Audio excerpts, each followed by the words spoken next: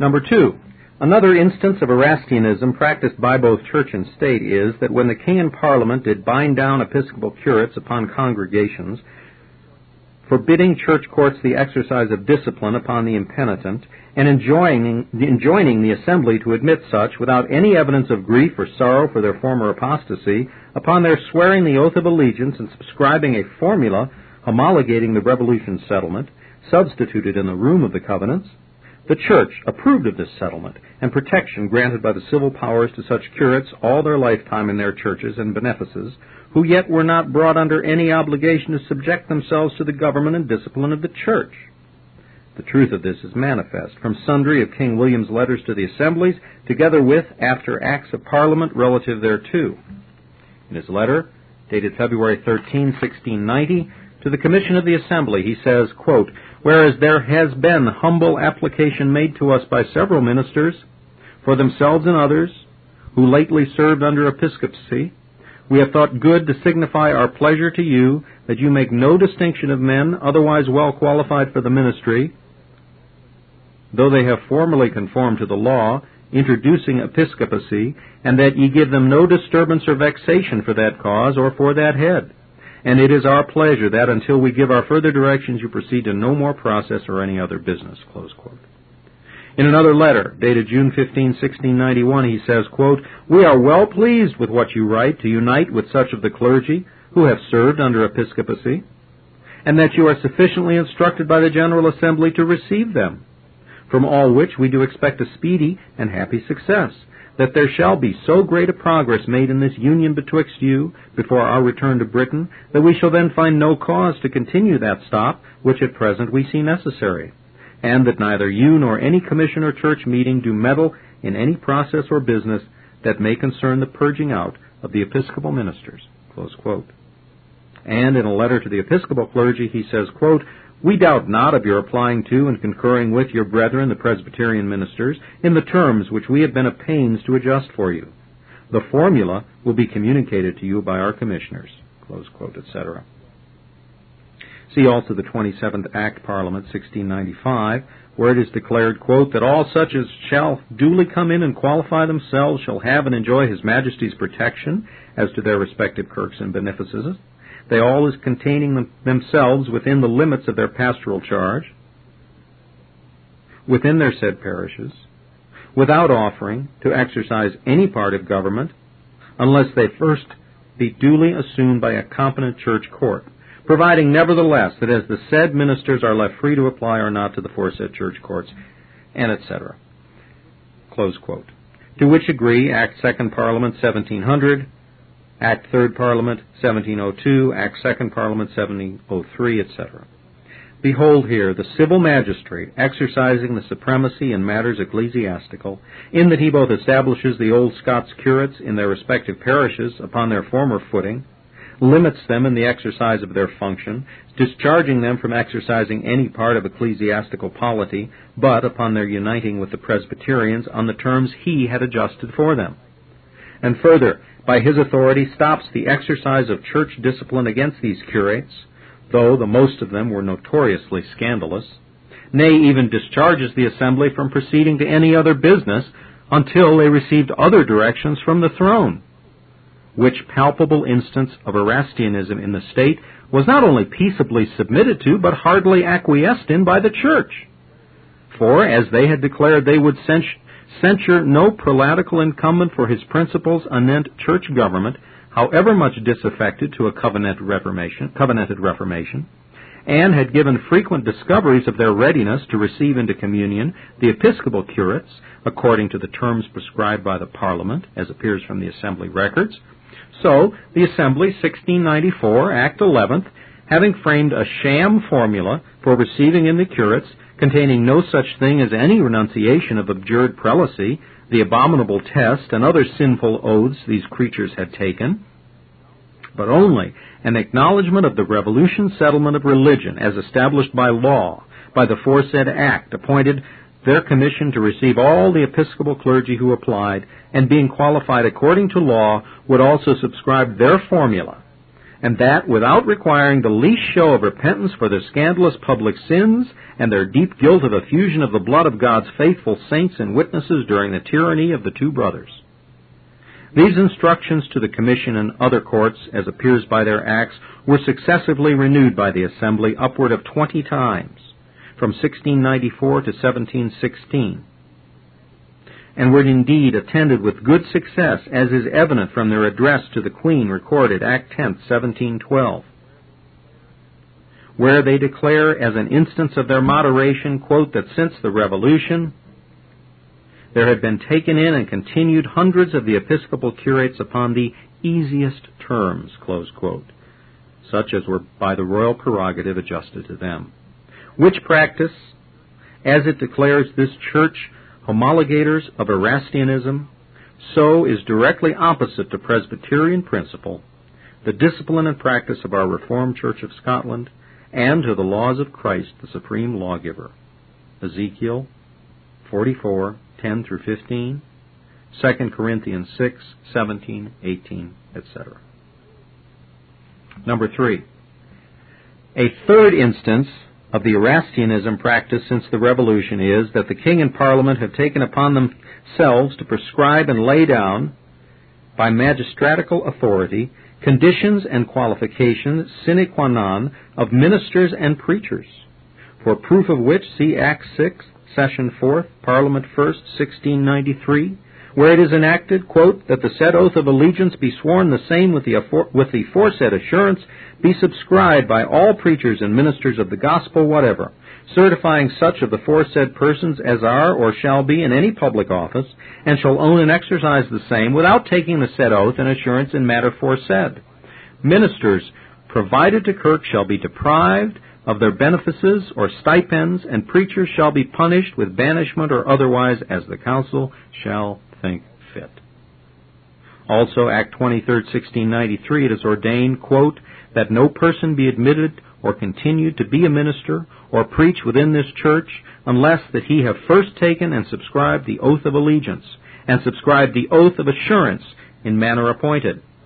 And further statute and ordain that uniformity of worship be observed by all the said ministers and preachers, as the same are at present performed and allowed therein, or shall hereafter be declared by the authority of the same, and that no minister or preacher be continued and admitted hereafter unless that he subscribe to observe and do actually observe the foresaid uniformity. Close quote. The Erastianism in these acts seems screwed up yet a little higher by Act 7th, Session 5th, Parliament 1st, 1695, where, after appointing a new day to such ministers as had not formally obeyed, it is ordained, quote, with certification that such of the said ministers as shall not come in between and said day are hereby and by the force of this present act ipso facto deprived of their respective kirks and stipends, and the same declared vacant without any further sentence. Close quote. The Erastianism in these acts is so manifest at first sight that it is needless to illustrate the same. Only it may be remarked that by these acts the civil magistrate prescribes new ministerial qualifications, viz., the oath of allegiance and assurance, and these imposed instead of an oath of allegiance to Zion's king, viz., the oath of the covenants. As also, that ministers are hereby restricted from advancing reformation, being bound down to observe that uniformity at present allowed, or that shall hereafter be declared by authority of Parliament. And further, Erastianism is here advanced to the degree of wresting the keys of government out of the hands of the church altogether, taking to themselves the power of deposing all such ministers as shall not submit to their anti-Christian impositions, and of declaring and ascertaining by their own authority what mode of worship or government shall take place in the church hereafter. This Erastian appointment of ministerial qualifications, etc., is evidently injurious both to the headship of Christ in His church and to the church's intrinsic power. It pertains to the royal prerogative of Christ to appoint all the qualifications of His officers, which He has done in the Word. And it pertains to the church representative by applying the laws of Christ in His Word to declare who are qualified for the ministry and who are not. But here the civil power, without any regard to church judicatories, by a magisterial authority, judges and determines the qualifications that gospel ministers must have. Otherwise, they cannot be acknowledged ministers of this church. At the same time, it must be regretted that the church, instead of faithfully discovering the sinfulness of aforesaid conduct and testifying against it as an anti-Christian usurpation, have declared their approbation thereof by taking the above-named illimited oaths according to the Parliament's order, and also by the assemblies enjoining their commission to act conform to the Parliament's directions respecting ministerial qualifications, in their admission of those that had formerly conformed to episcopacy, and refusing to admit any into the communion without having these ministerial qualifications.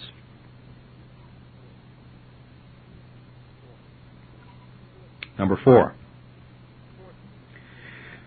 A fourth piece of Erastianism exercised since the commencement of the Revolution settlement, against which the presbytery testify,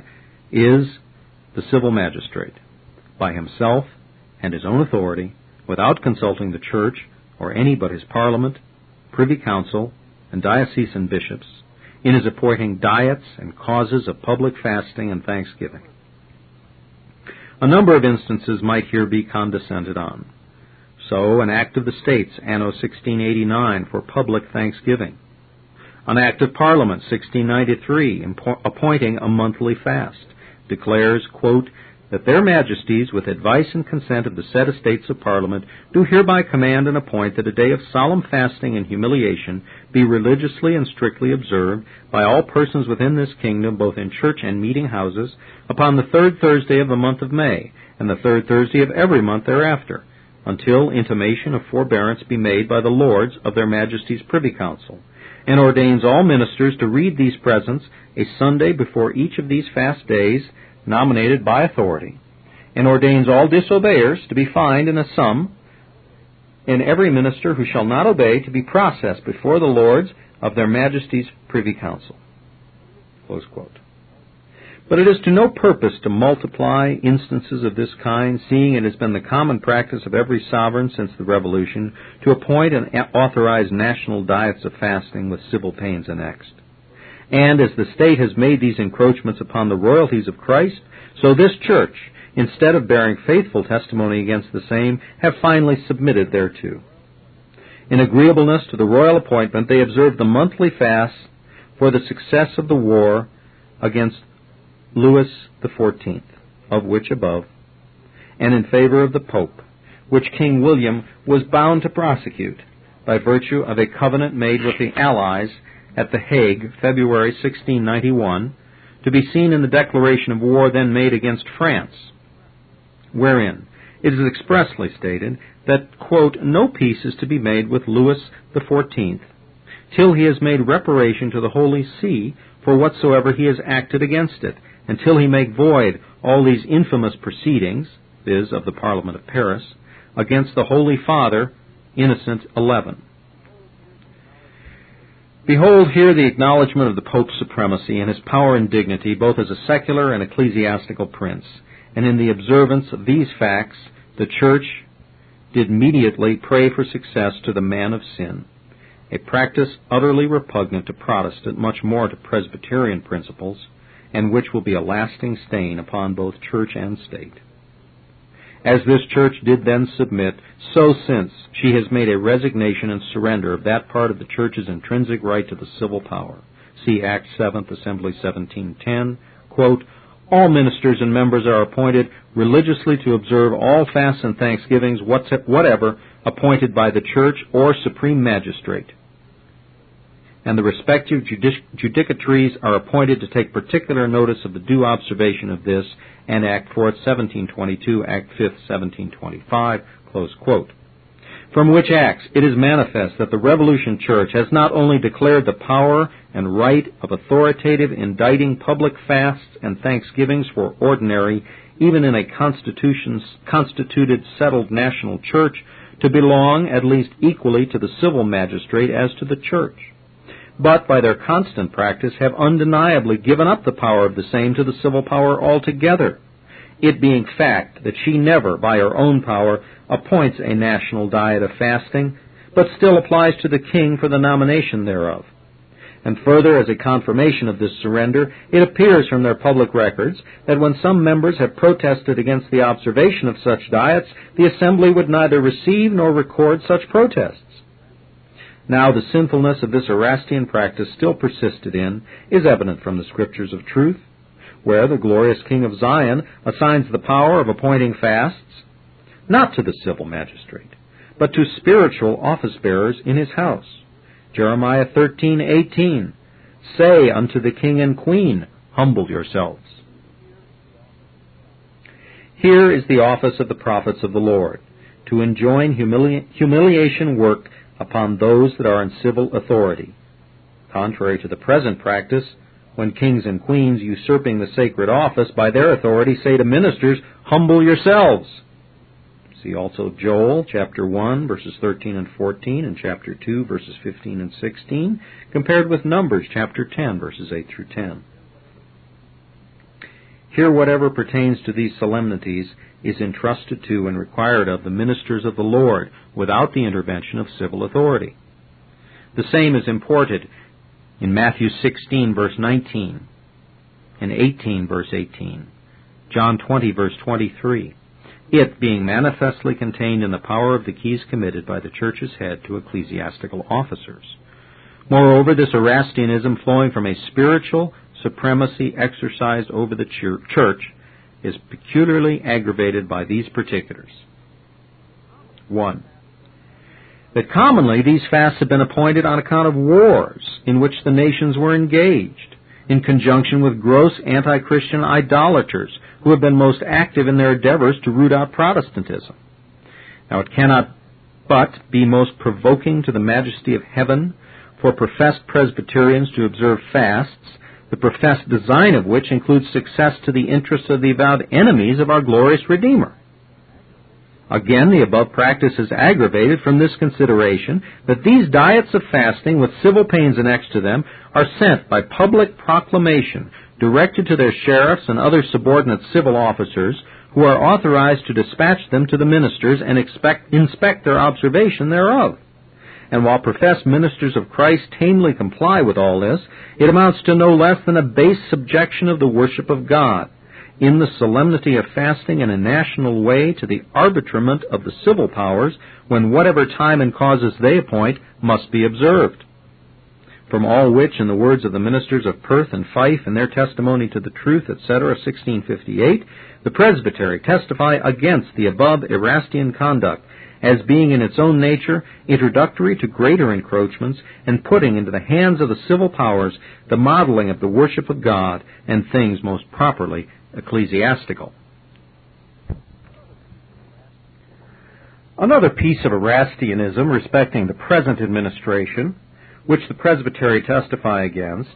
is the king and parliament their arbitrarily imposing several of their acts and statutes upon ministers and preachers under ecclesiastical pains and censures.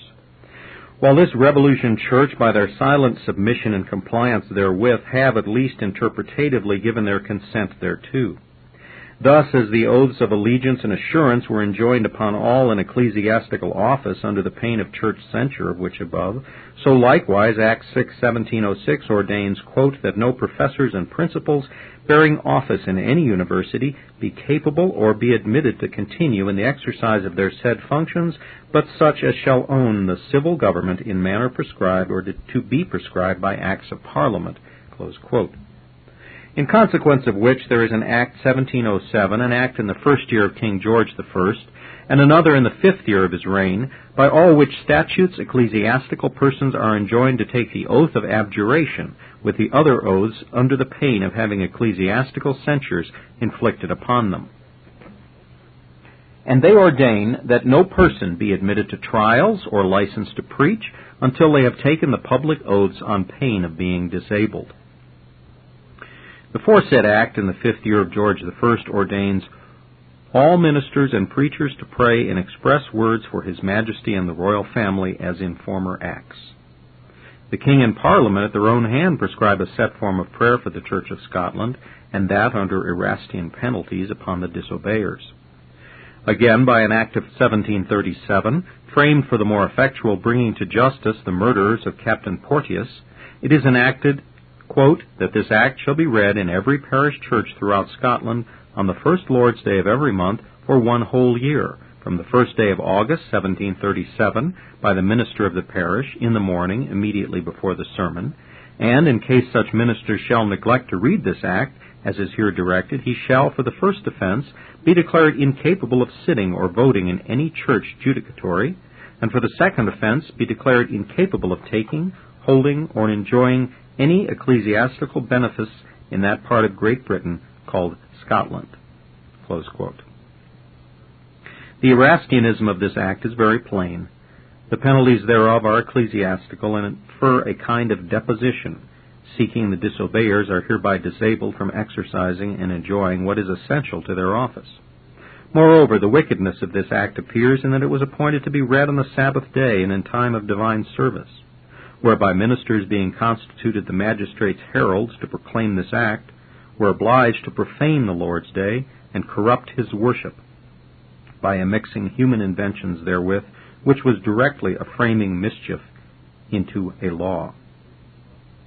Yet with all these impositions above noticed, this church has generally complied, and thereby declared that they are more studious of pleasing and obeying men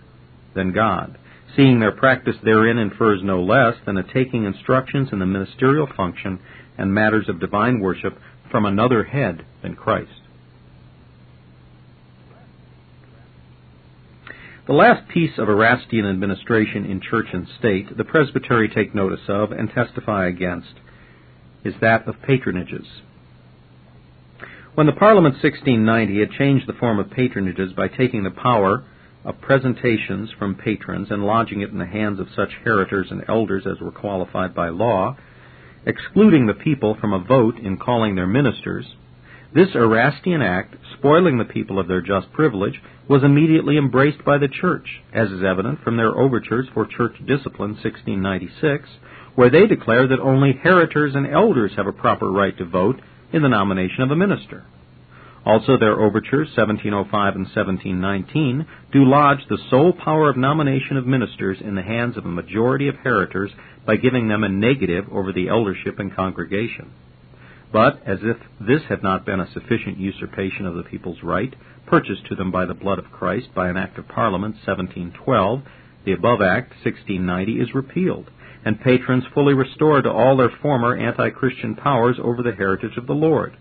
which yoke still continues to oppress the people of God. While again this church, as if more careful to please the court and court parasites than Christ and his people, have not only peaceably fallen in with this change, daily practicing it in planting vacant congregations, but, as fond of this child of Rome, have further established and confirmed the power of patrons by the sanction of their authority, as appears from several acts of assembly, thereby declaring their resolutions to have this epidemic evil continued, though it should terminate in the utter ruin of the Church.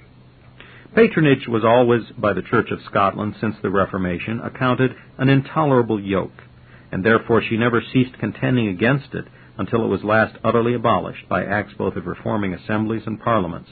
and that is one of the inventions of the whore of Rome.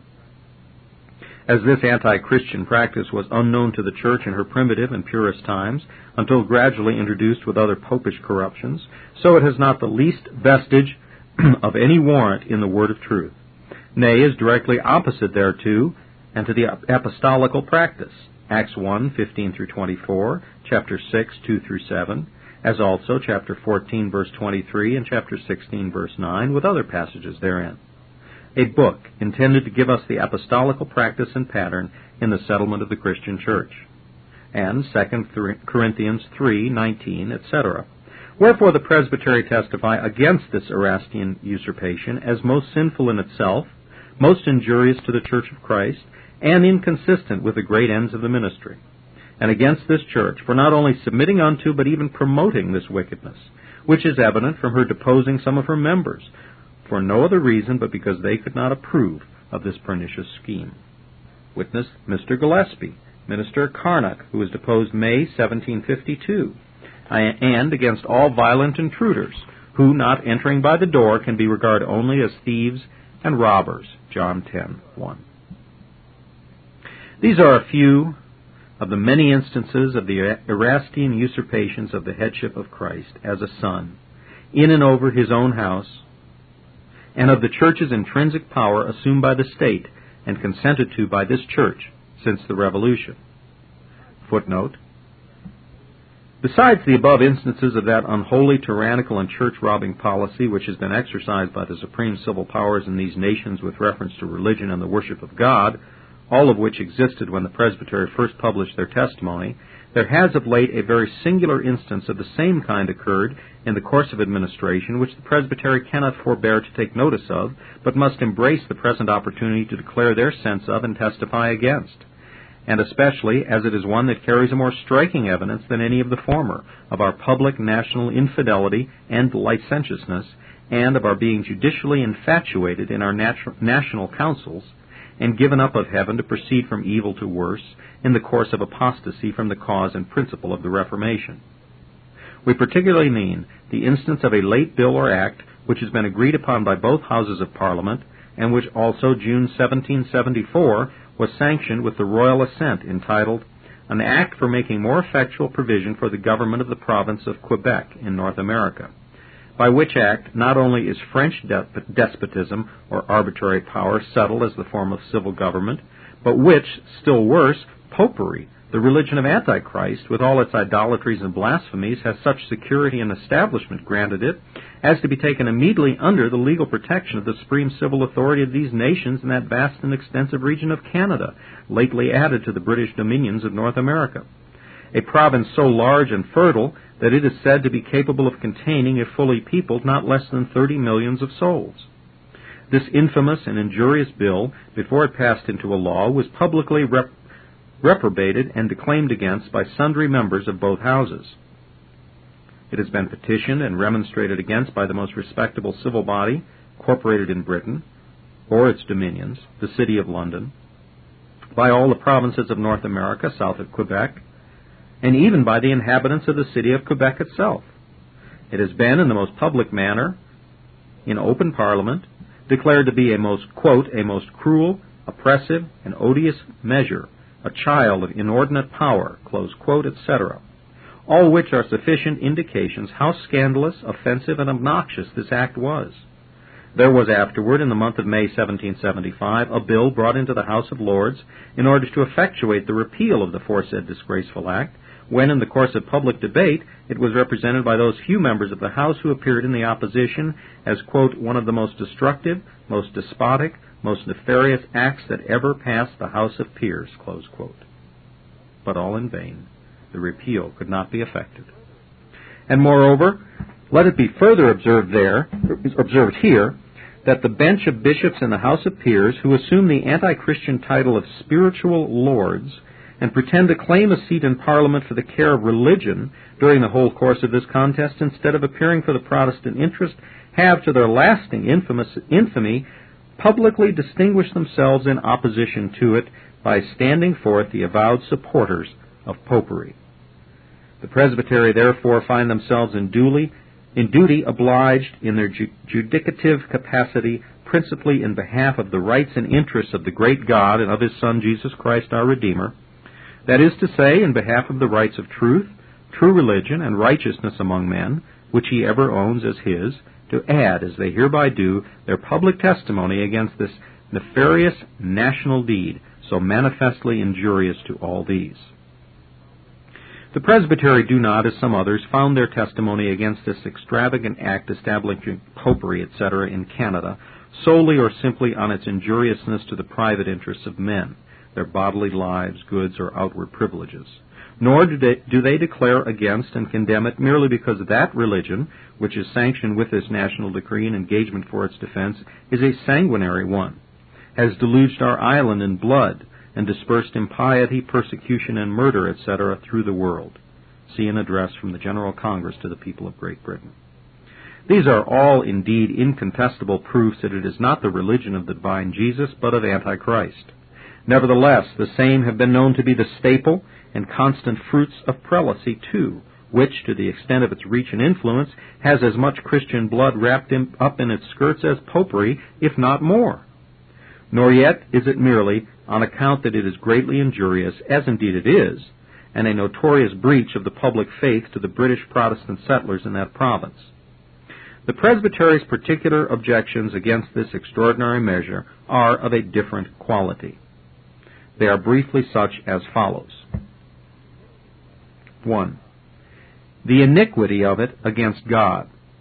It is certainly a deed highly provoking and dishonoring to the God of heaven. For one, it is a giving that public protection and countenance to a lie, i.e., to idolatry and false worship, and to anti-Christian idolatry, the worst of all other, which is only due to the truth of God.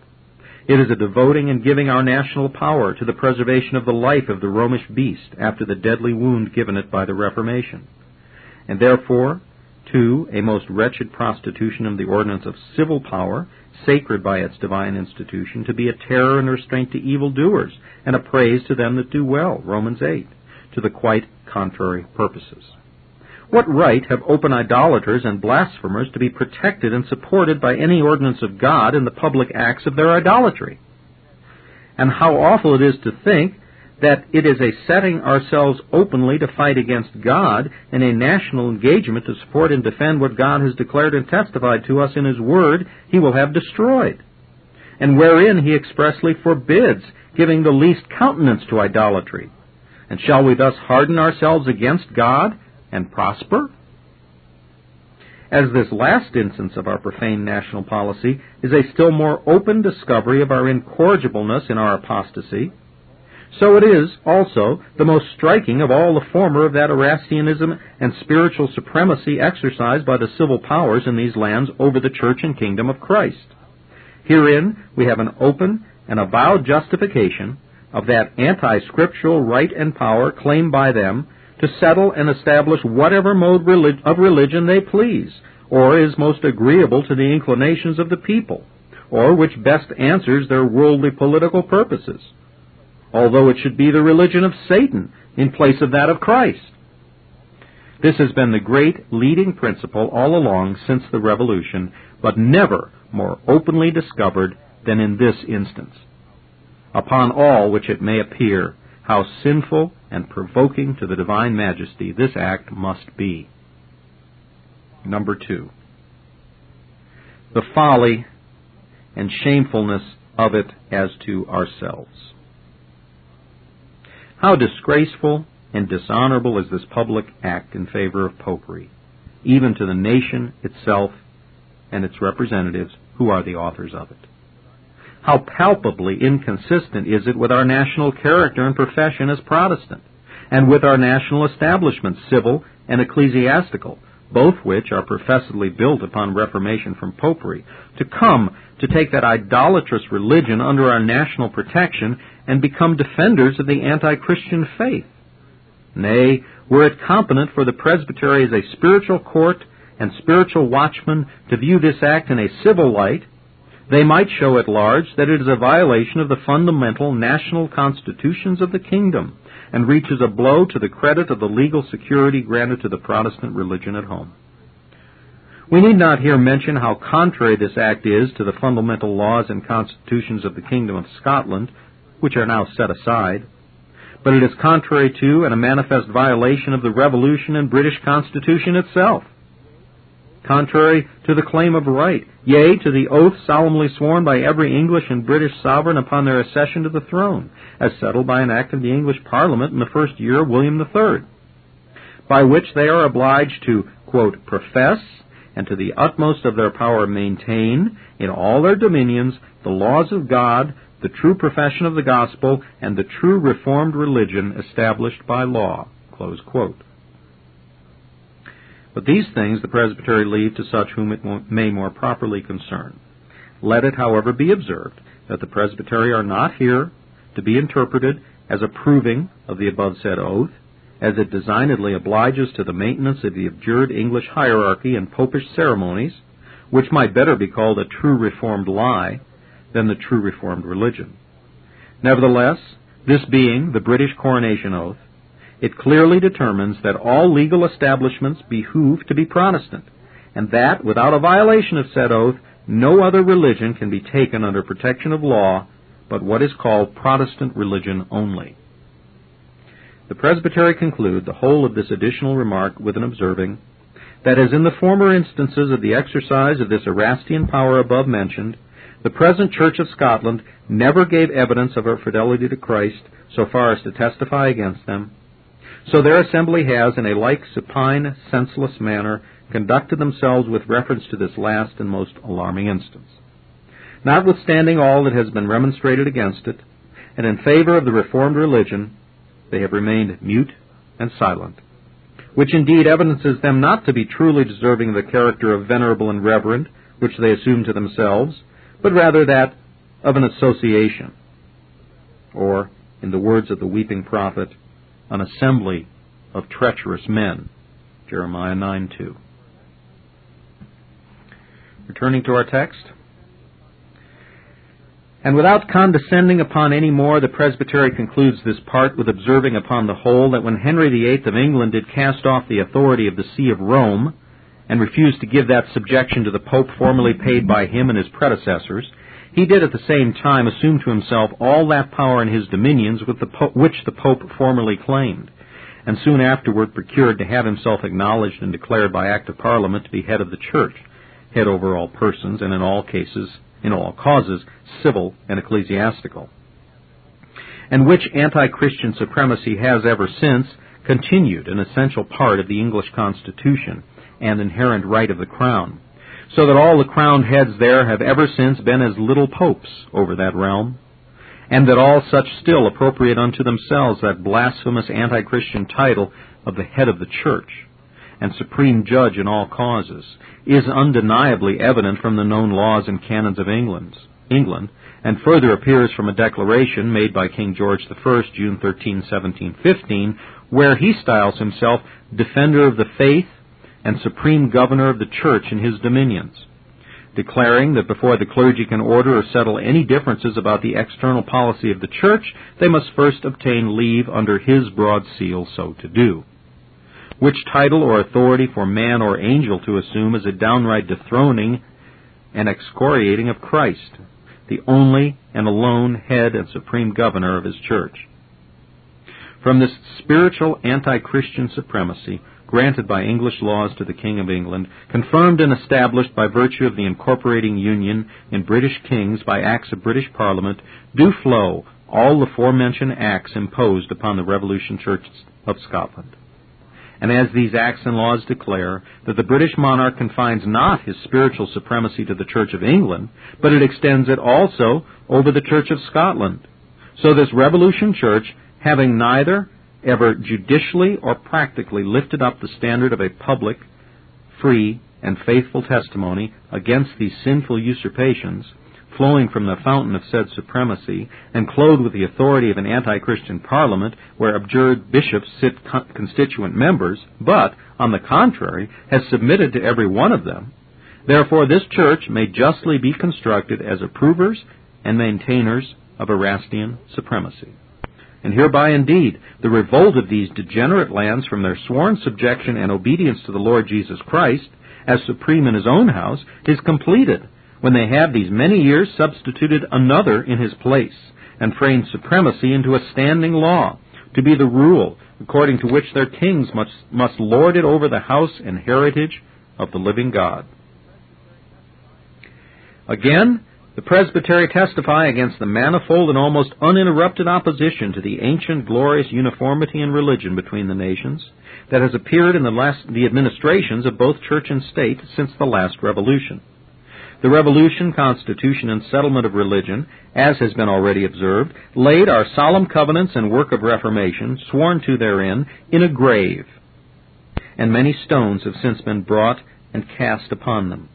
Many ways and measures have both church and state taken to make sure the Revolution's sepulchre of a covenanted work of reformation, and prevent, if possible, its further resurrection, against all which the Presbytery judged themselves bound to lift up their testimony.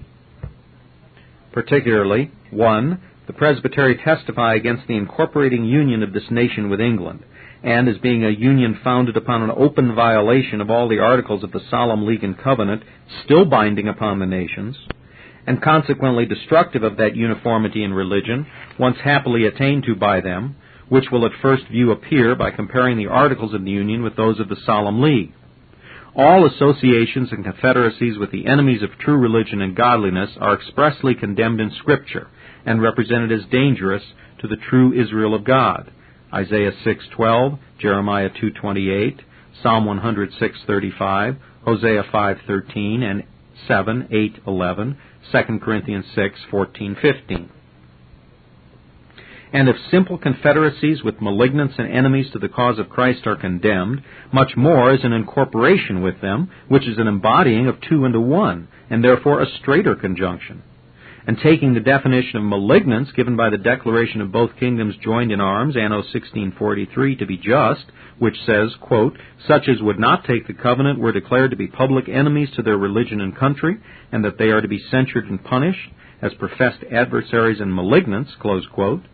it cannot be refused but that the prelatical party in England, now joined with, are such. Further, by this incorporating union, this nation is obliged to support the idolatrous Church of England, agreeable whereto the Scottish Parliament in their Act of Security relative to the Treaty of Union declares, quote, "that the Parliament of England may provide for the security of the Church of England as they think expedient," close quote. Accordingly, the English Parliament, before entering upon the Treaty of Union with Scotland, framed an act for securing the Church of England's hierarchy in worship as by law established, which act they declare, quote, "shall be inserted in express terms in any act of Parliament which shall be made for settling and ratifying any Treaty of Union, and shall be declared to be an essential, fundamental part thereof," close quote. This Reformation audio track is a production of Stillwater's Revival Books. You are welcome to make copies and give them to those in need. SWRB makes thousands of classic Reformation resources available, free and for sale, in audio, video, and printed formats. It is likely that the sermon or book that you just listened to is also available on cassette or video, or as a printed book or booklet. Our many free resources, as well as our complete mail-order catalog, containing thousands of classic and contemporary Puritan and Reformed books, tapes, and videos at great discounts, is on the web at www.swrb.com. We can also be reached by email at swrb@swrb.com, by phone at 780-450-3730, by fax at 780-468-1096, or by mail at 4710-37A Avenue, Edmonton, that's Edmonton, Alberta, abbreviated capital A, capital B, Canada, T6L3T5. You may also request a free printed catalog. And remember that John Calvin, in defending the Reformation's regulative principle of worship, or what is sometimes called the scriptural law of worship, commenting on the words of God, "which I commanded them not, neither came into my heart," from his commentary on Jeremiah 7:31, writes, "God here cuts off from men every occasion for making evasions, since he condemns by this one phrase,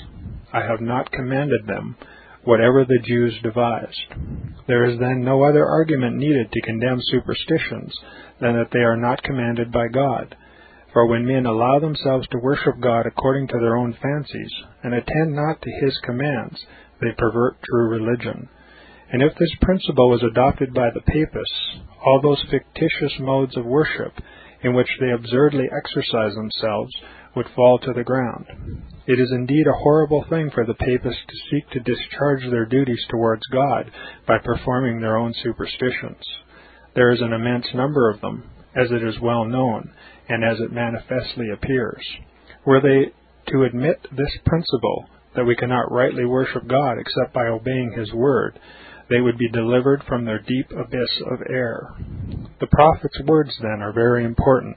when he says that God had commanded no such thing, and that it never came to his mind, as though he had said that men assume too much wisdom when they devise what he never required, nay, what he never knew.